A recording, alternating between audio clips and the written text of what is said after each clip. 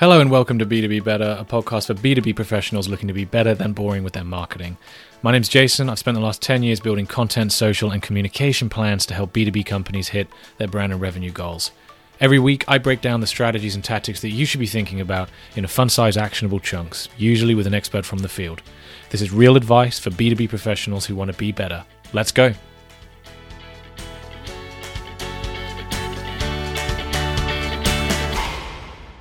So today on B2B Better, I am very happy to be joined by Melanie Deziel, who is the Director of Content at Foundation Marketing and the author of the Content Fuel Framework, How to Generate Unlimited Story Ideas. How are you doing, Melanie? I'm great. I'm so happy to be here. We've been Twitter friends for so long. It's nice for us to be actually chatting. It's incredible that you can spend, 12 months or so, which is as long as I've been back on Twitter talking to someone, and it takes that amount of time to finally get onto a Zoom call and actually have a chat. But I'm really glad that we finally got the chance to do that. I know our parents were wrong about not talking to strangers on the internet. Absolutely. So you have a reputation that precedes you as a content marketer. You are very well versed in creating amazing and compelling B2B content. And I want to dig into with you during the course of this interview how to do that, because a lot of the listeners of B2B Better are either part of small marketing teams and perhaps juggling a lot of different plates and don't have an external resource to help them create great, compelling content, or possibly it could even be the founder who is running a marketing/content marketing strategy. But before we dig into that, why don't you tell us a little bit about your background, what's your story, and what are you doing right now? Absolutely. So like you mentioned, I am the director of content at Foundation Marketing, and it's actually a fairly new role for me, so super excited to be joining the Foundation team. We specialize in content strategy, creation, and distribution for B2B and SaaS companies, so really exciting stuff, getting to work with some awesome clients and an awesomely talented team. But my background is actually in journalism. So I studied journalism in school. I, really thought I would end up at a newspaper somewhere doing like hardcore investigative content or something. But I quickly found my way into the world of marketing, and I realized that there's a lot of value and a lot of benefit in the skills that I used as a journalist when you're working on content marketing and, working in the marketing world. So it's been a real whirlwind of a journey for me, changing from one side to the other. But I spent some time at the Huffington Post. I spent some time at the New York Times, where I was the first editor of branded content and got to grow T-Brand Studio from me being the very first hire to a team that's now over 100 people. And I spent the last 6 or so years running StoryFuel, which was my own consulting firm where I would help brands learn how to tell better stories. So it's definitely been an adventure, but that thread of storytelling throughout. It's a somewhat similar background to myself, actually, because I also started out in journalism, and I think that those who have sat on the other side of the table in a media house and responsible for telling stories often make the best content marketers, right? Because I think a lot of B2B marketing, and we're going to dig into this a little bit during the interview, sometimes suffers from the rep of being a little bit boring and a little bit stale and a little bit inward looking. I am the company, I have this great thing, and you should be listening to me. But when you kind of approach it from a journalistic mindset, that doesn't fly. When I was a journalist, I was often turning away press releases or pitches for editorial that were just too self-serving. So, I think if you do come from that journalist background like you have, it's a real it's a huge benefit, in terms of helping reframe the story that delivers value to the reader rather than value to the creator. Would you say? Absolutely. Yeah, that's definitely a feeling I totally agree with. Some of the best content marketers I've known have also come from journalism. And I think it's that instinct about what makes a story worth telling. That's really hard to teach. And so when you have journalists who really understand what kind of content is compelling, those folks can learn the lingo and the acronyms of marketing very quickly and put those skills to use for a brand, generally with ease. So as I mentioned, the listeners of B2B Better either are typically part of small marketing teams, perhaps don't have a huge amount of resource or budget to create a huge quantity of great content, or they possibly could be a founder-led marketing team, at least for the moment.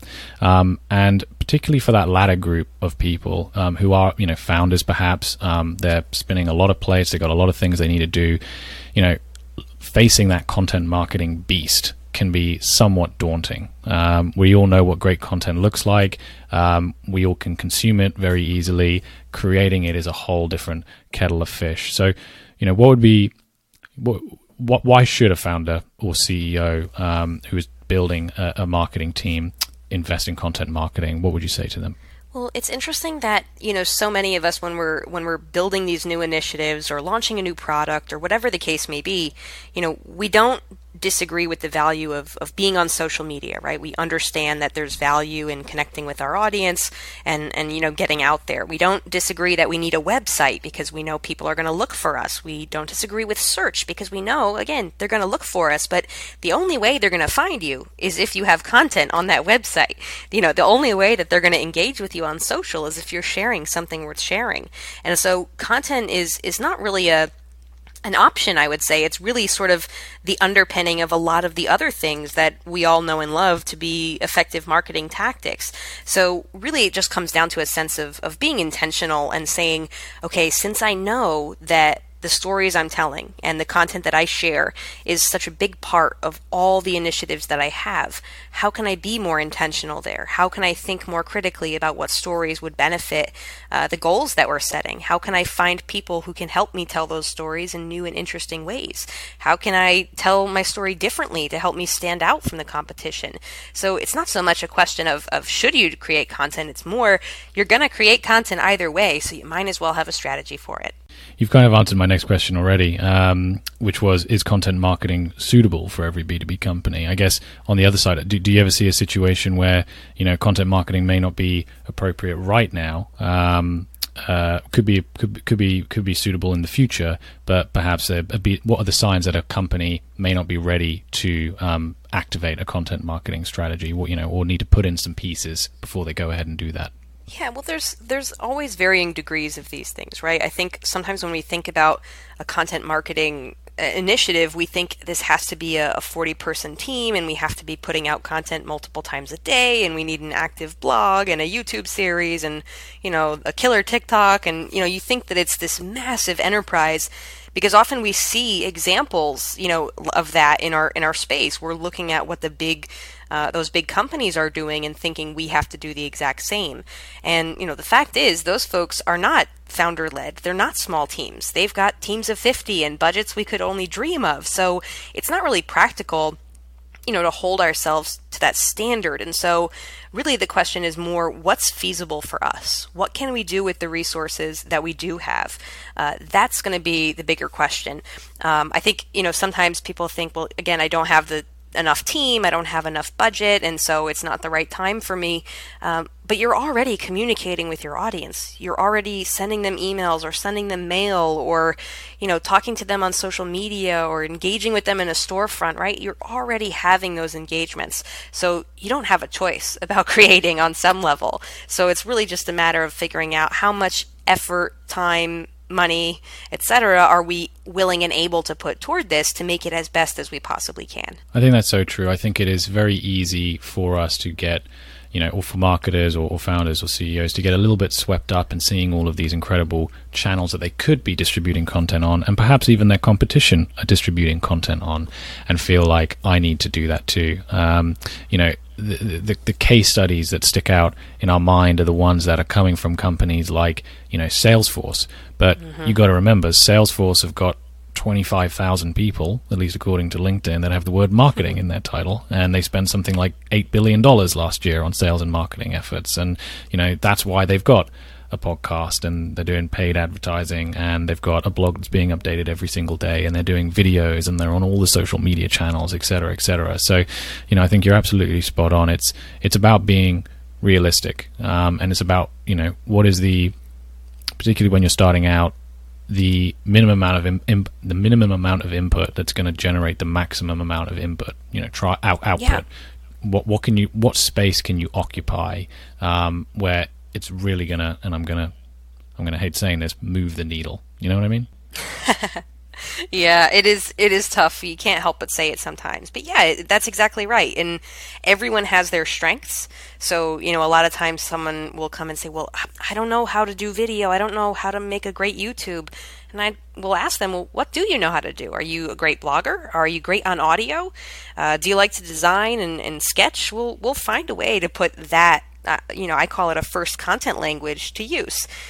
If you have something you're good at, or your team has something they're good at, capitalize on that, because it's going to be much easier for you to succeed using the skills and knowledge and tools you already have than it is for you to have to use up so much of that time that you could be creating with learning new tools, learning new systems, learning a whole new language around a different type of content.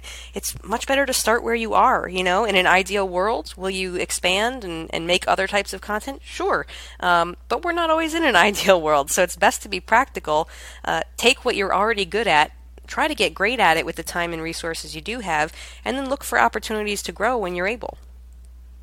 100%. The barrier to entry now for a lot of these channels is very low, right? You got to look at things like Clubhouse, which, I'm a little bit on the fence about Clubhouse as a distribution channel, but all you have to do is download the app, start a room, and start talking. And you're building content there, and that is not too far of a leap away from setting up a podcast, where you bring on the guest that you talk to on a Clubhouse room, and record it and publish it across Apple and Spotify and other podcast directories of choice. And then from that podcast, you can go ahead and repurpose that piece into 101 different things. You take the transcripts and make them into blogs, and you can cut audio clips and put them on social media. So, in just 2 or 3 moves, you've gone from not being able to do anything to starting that process of creating a content flywheel.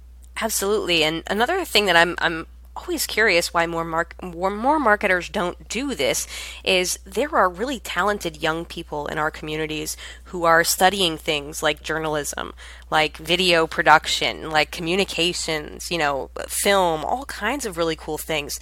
And those folks, they need internships. They need opportunities to practice their skills. And so there's lots of opportunities for you to partner with local, schools, with a specific class where all the students need to make a certain type of project, to find a really talented young student who's looking for a little bit of extra work on the side. Find someone in your community who has the skills you need to help you expand the type or the amount of content you're making. There's a lot of opportunity out there.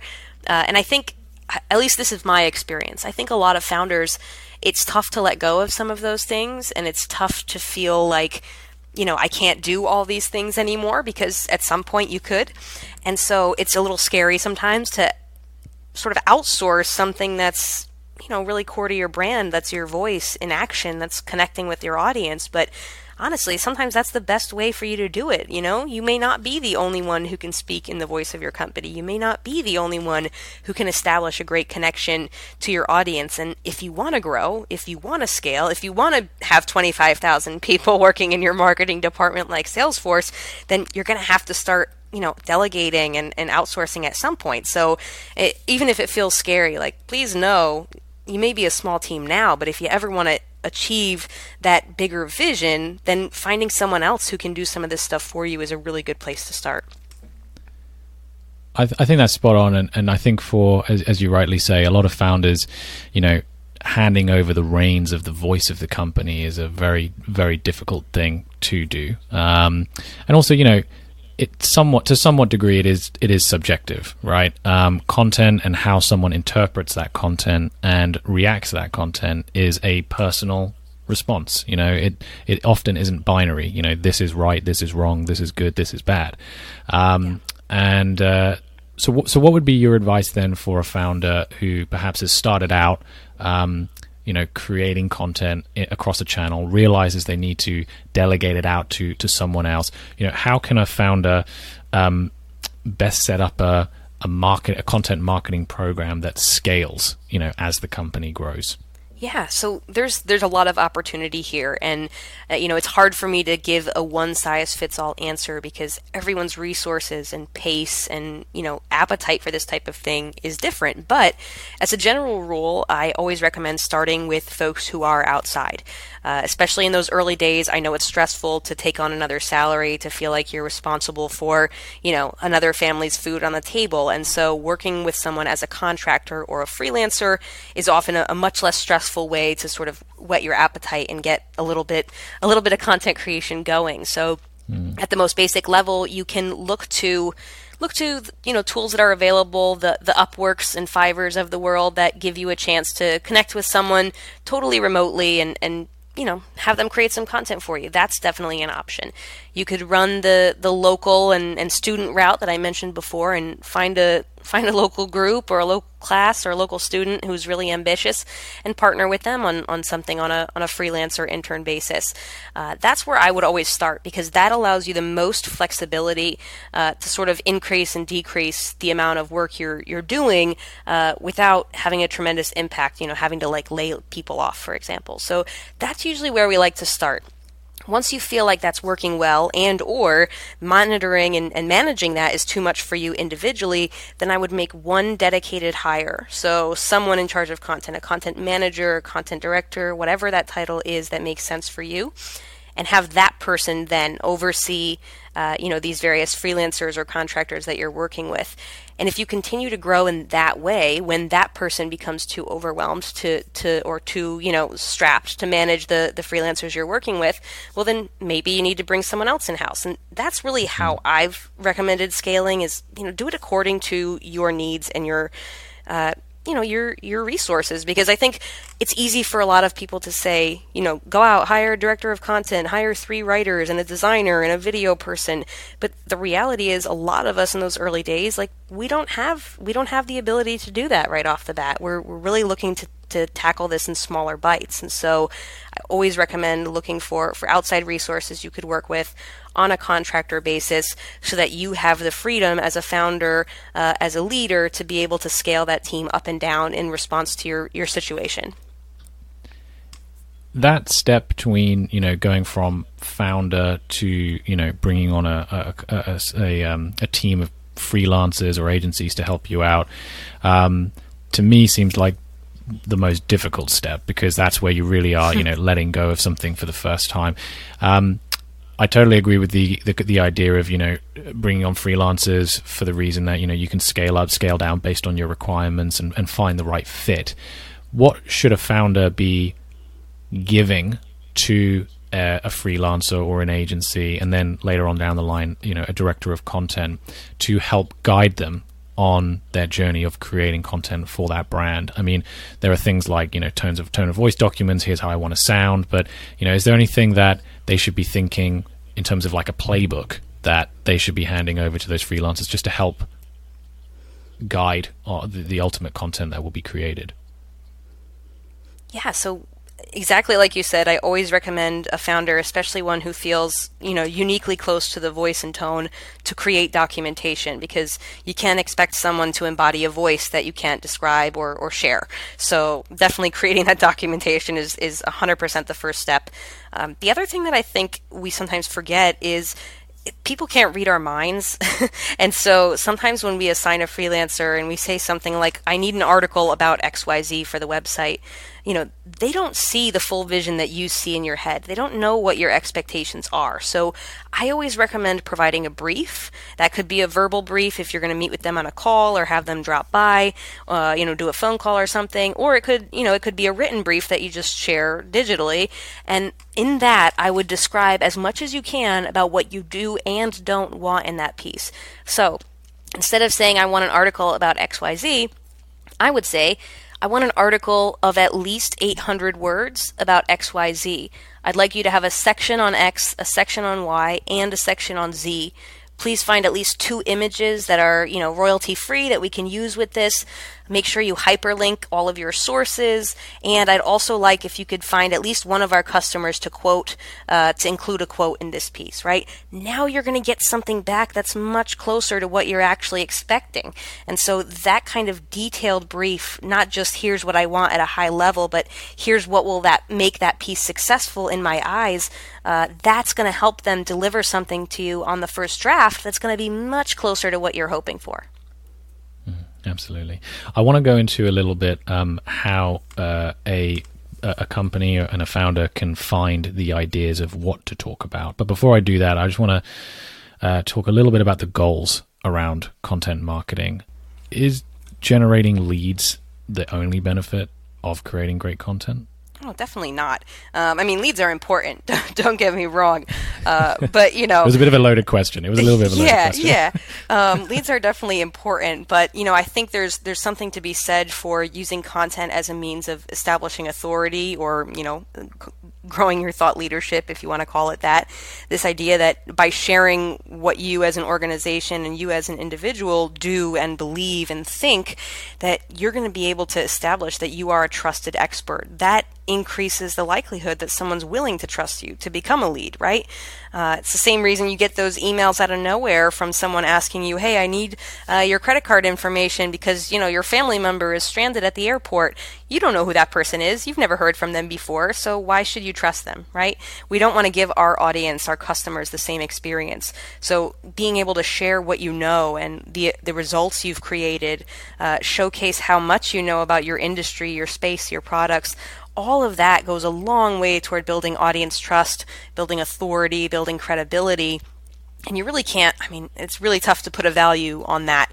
But we know that it's important that, people do business with the people they know, like, and trust. So content can go a long way toward helping you become, for your audience, someone to know, like, and trust. It's interesting what you said there about it's difficult to put a value on that, because I think, in my experience talking to B2B companies, often the case is that we write blog post X to generate Y number of leads, right? Mm-hmm. We want to see this many people reading it and this many people clicking our CTA and going through to the landing page and downloading such and such or requesting a demo or something like that. And I've always felt that kind of approach and mentality, limits you from creating, truly compelling content, because you're only ever chasing the short term. And I've always viewed content marketing as a long-term play. What would you say to a marketer who's listening to this, who's saying, I want to create great content, but I find myself in a situation where I'm purely creating reactive pieces just to keep chasing those MQLs and filling the pipeline? How can I convince my boss to, think a little bit more longer term? Well, I always like to remind people that the only way you get to the bottom of the funnel is by going through the top of the funnel. So, it's nice. Part of that buyer journey. And a lot of times you need that content that is a little less lead focused just to be able to get folks into that know, like, and trust zone. So I do think, this type of content, they complement one another. There's no one silver bullet. They work better together. So that's where I like to start. But the other thing is, I think it's really easy for us to get caught up in the measurability. Now, I'm not saying that measuring your content is not important. Of course, measuring your content is important. You always want to be measuring. You want to be optimizing 100%. However, there are a lot of things we do that we can't quantify the value of immediately, and we still know that they're important. So think about the fact that you have a logo. Some amount of work was spent on that logo and that color scheme. You can't tell exactly how many leads that logo has given you, but you know that it's important to have a compelling and a professional looking brand and to be consistent in the way that you represent yourself. Showing up to a meeting in a particular outfit, it's probably difficult to quantify, which leads that leads to. However, we know that showing up and being professional and, creating a sense of trust with the people we're meeting with is important and has an impact. So I want you to think of your content in the same way. Sure, we will measure it, we will optimize it, but also understand that some of this stuff, it's difficult to quantify because we have gotten so used to quantifying so much digitally. So just as an example, we're used to running paid ad campaigns where, we know exactly how many people saw it and where they were and what they did next and whether they clicked and whether they didn't and what country they're in. We have so much data. And yet people still buy billboards. And you can't measure the impressions on that exactly, right? People still buy newspaper ads when you don't know exactly how many people looked at it or for how long or what they did next. There's a lot of things that we do where we don't expect that level of detail, and we still know that it does something for us. So yes, by all means, have your very bottom funnel lead focused content, measure that carefully, optimize it down to the pixel, but also know that just because you can't, optimize down to the pixel a piece sharing your values as a company doesn't mean it's not doing something for you. I'm wary to go off down a road that could probably be its own episode. But I think everything you're saying resonates so deeply with me because I throughout my career have worked primarily in an enterprise B2B environment where, historically things like trade shows and press releases have pretty much been the extent of a marketing function within the business. Now that's slowly starting to shift, but, still, there is some ways to go. And I think the education of the impact of the potential impact of content marketing with other functions across the business is a super important part of this puzzle. You need to be sitting down with your sales team and on a quarterly basis, biannual basis, annual basis, whatever it is, explaining to them what it is that you're creating or you plan to create, why you're creating it, what impact you expect it to have, and how importantly they can use it to go out there and prospect with their new clients. Now, obviously, it's with their new business opportunities. That's important because you want to create this work and you want it to work as hard as possible for you. But then also, when that piece of content that perhaps doesn't generate a quote-unquote lead in the 3 months that you're running this campaign, but someone picks up and consumes 12 months later when they're on a long buying cycle, they're ready to buy, and then they reach out to the person they know within your company, that salesperson, and they say, I saw that great article you wrote last year, let's talk, let's have a conversation about your products and services. You, to some extent, at least in my experience, are relying on that salesperson to come back to you and say, you did it, like it worked. So that education process, I think, is really important. Content marketing isn't just a marketing thing; it's something that spans across the whole business. Yeah, and the other thing about those marketing plus sales conversations is that it can go both ways. Listen to your marketing team and ask them, what are the common objections you get so that we can create content that helps, inform the customer? What are the misconceptions and myths that you're working up against?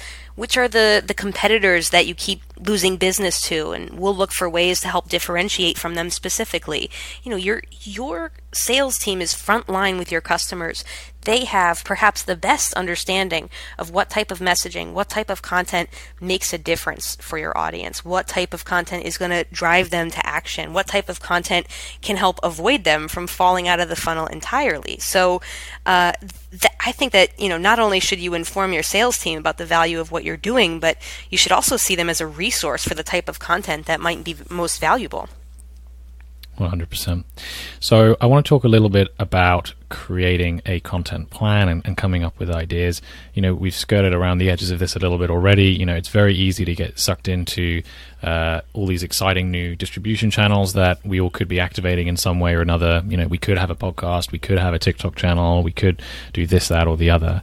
But as you've said, like a car, it needs fuel to go anywhere, right? It needs that content to actually, power that distribution.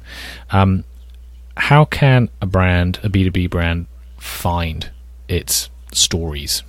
How does it know or discover what it should be talking about? So I think, like I said earlier, talking to your customers is one of the best ways to find out what's resonating with them. Ultimately, the stories we're telling, we're trying to, either build our credibility or, build a connection with our audience, educate our audience, entertain them.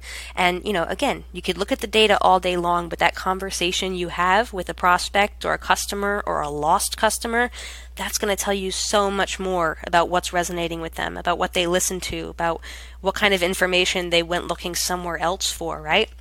So that's where I always recommend starting.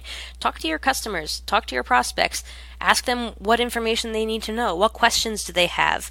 What are some of the things that concerned them about making this purchase or this choice? What are some of the alternatives they considered? So you can create comparison content. Ask them those questions. Really understand what their buying experience was like on a deep level, and you'll see so many ideas for where you can come in and create content that helps fill those gaps, answer those questions, guide them along the buyer's journey. And I'm guessing that you can then take those ideas back into a room with your team and start to, talk around how does this actually become content. And actually, we had a question from Joe Ray on Twitter when I tweeted out that I was having this interview with you, who did ask, what are some of the tips that you'd offer, Melanie, on planning an effective content brainstorm? So once you've got those ideas, like from the customers, how do you actually, take that to a blog post or a video or something like that? Yeah, so a couple tips in general here. The one thing I always encourage people to do is start with the story. So what I mean by that is too many brainstorms, we start with the format. So we say, I need an infographic idea, I need a blog idea, I need a video idea. And when we do that, we often end up launching a piece of content in the format that it's not best suited to because we tried to force it into what we predetermined, right? So anytime you start a brainstorm, make sure you're starting with the story. What is it we're trying to get across? What message are we trying to share? And ask yourself toward the end of the brainstorm, okay, now what are the ways we can bring that to life through this format, through that format? Which format is going to work best to tell this story? So that order is really important. Really focus on the message. What is it that we're trying to say? What are we trying to achieve? That should be what the first portion of your brainstorm is about. And then you worry about how to bring it to life. The other thing that I think is really important in a brainstorming environment is you have to create some level of psychological safety. And by that I mean we are conditioned as adults not to say things that might not be a good idea, to feel embarrassed if something that we say can't be done. There's a lot of weird sort of shame and embarrassment and, hesitance to share outlandish ideas or, things like that because we don't want to be judged and we don't want to be thought poorly of. So it's really important to do what you need to do with your culture to create that sense of safety, that there's no bad ideas here. We're all going to throw out things that may or may not work, and that's okay because they're going to go into this big bucket of ideas that we can build on and riff on, and use at a later date when we do have more resources. So that kind of expectation is really important if you want people to be sharing freely, because I think too often if we don't establish that very explicitly, again, you have people who have amazing ideas that they've decided already for you that you're not going to like, or they've decided already that you're not going to want to do. So you have to create that kind of culture and feeling in your brainstorms if you want that open exchange of ideas. Particularly important for founder led marketing teams, right? If you're sitting there with your boss, that pressure is doubled, right? You don't want to throw out a bad idea, and probably on the other side, you don't want to be telling them that they've had a bad idea. We were talking a little bit about at the beginning how journalists make the best content marketers. I would add a caveat to that I also think those who come from a theater background also make great content marketers. I studied drama at university, full aspirations of going on to becoming a film director, and did a lot of improvisation classes. And there was a game that we used to play called the Yes Game. And essentially it was, you would come onto the stage and one person would start acting and pretending they were in a situation, and no matter what happened, you just had to say yes. So you could say, I'm sat at the bus stop and I'm waiting for the bus, and then the other person could say, and I brought my pet salmon along, and the other person would just have to go along with it. And I often think about that mentality when trying to run creative workshops. Yes, and like take an idea, it doesn't matter if initially it doesn't stick, and just run with it for a little while. There is no bad idea, as you say. It may not work today, it may work in the future, it may not work in its current format, but we can rejig it and rework it so that it does land. So I guess what I'm saying here is, take an improv class, play a game of yes and hopefully that will open up your creative horizons if you're feeling a little bit stuck. Definitely. Yeah, there's a lot of applications for improv in this work, and I think, it's easy to map that same experience when you're working with clients, right? I mean, even in an interpersonal level, your clients are going to ask you for something, and sometimes you just got to roll with it and find a way to make it work. Your customers want a little bit extra, you got to find a way to make it happen. So there's a lot to be said for that sort of go with the flow and contribute positively and keep building. That mentality, that attitude it will definitely take you farther, but it will also make you a lot less miserable in the process. 100%. So we've spoken about why we need content marketing. We've talked a little bit about how do you create great ideas. I want to talk a little bit about how you can make your content work as hard as possible for you, because it is a misconception, I would say, to believe that once you have created a blog post or a video, that's it, right? You will promote it a couple of times and then it will just be tucked away into, a digital drawer, never to be seen again. How can a founder or a small marketing team, maximize the reach and the value of a single piece of content? Yeah, I think you're 100% right. I think the instinct is to spend so much time on creating the content, and then you just kind of throw it out into the world and hope something good happens, And you want to be spending at least as much time, if not more, on distributing that content. So there's a lot of different ways you can sort of get the most bang for your buck there. So as you mentioned, I think, reusing that content and repurposing it in different places is one way to do that. So just because you shared it on Twitter doesn't mean you can't share it on LinkedIn or on Facebook or in your email or wherever else you feel like sharing it. You can also pull excerpts from it. So perhaps there's a really good quote or a nice statistic, and you might make use of that somewhere else. Use that statistic or that quote for a social post or within an email or on your website somewhere.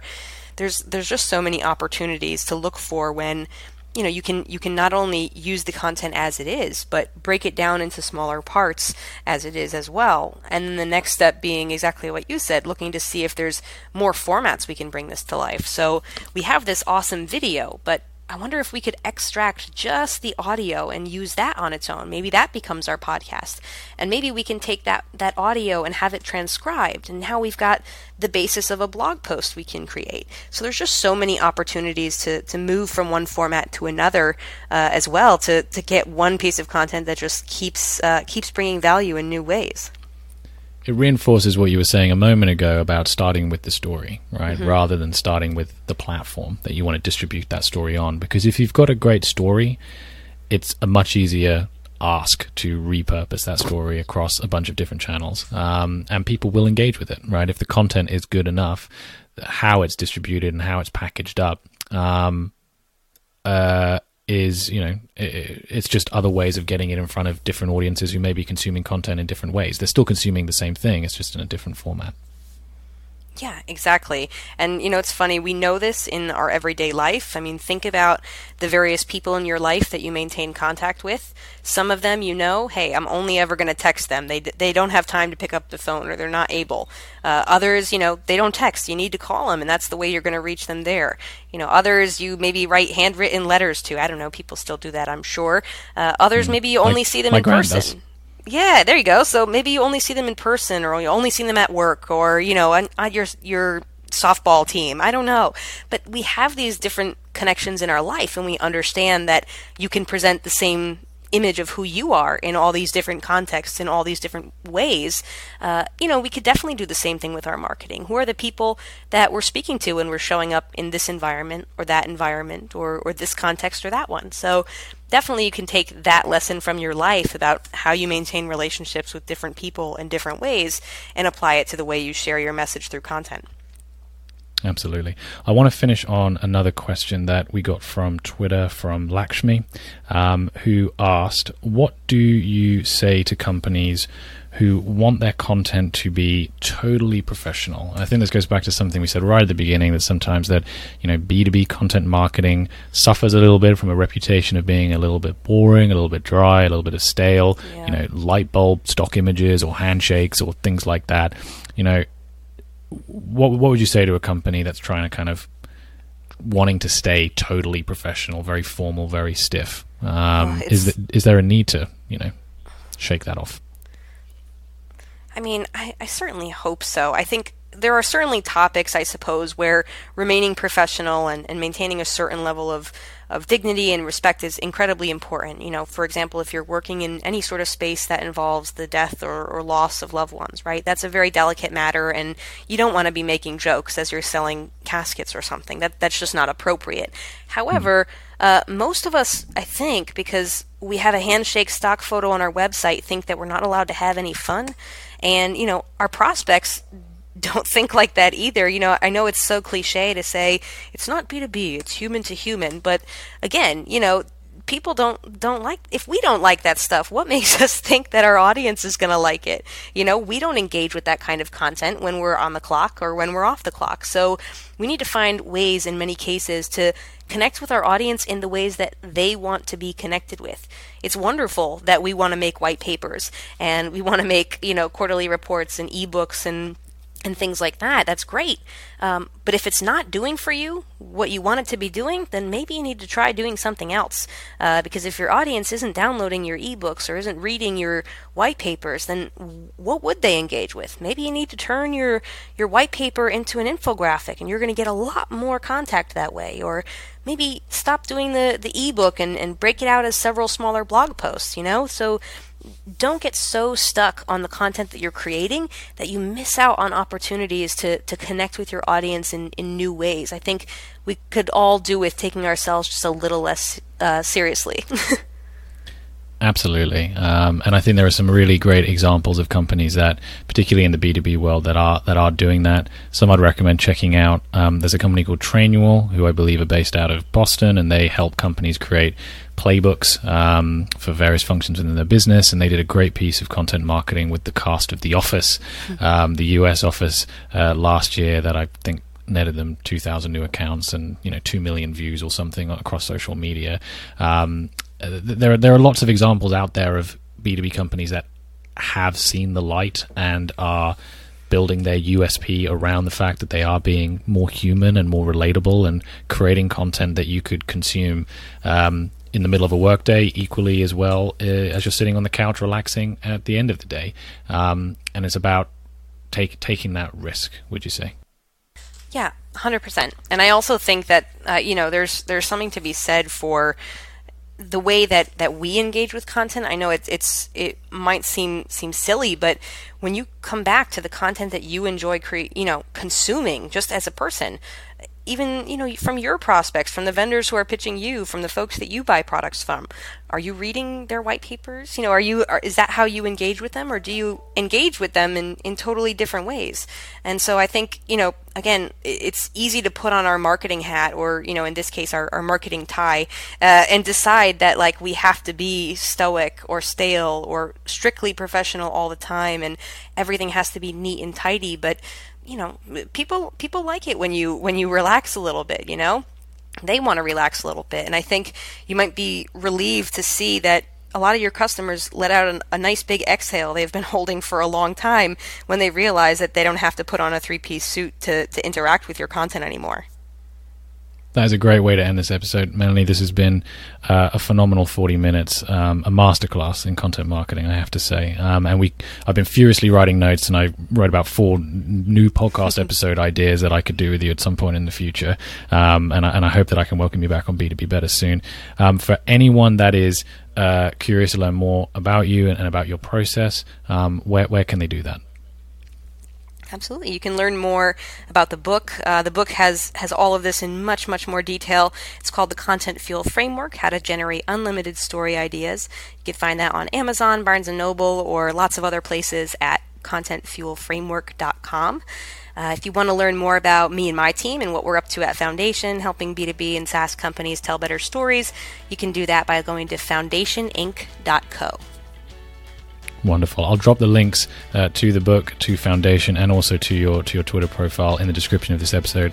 Melanie Deziel, thank you very much for coming on to B2B Better. Well, thanks for having me.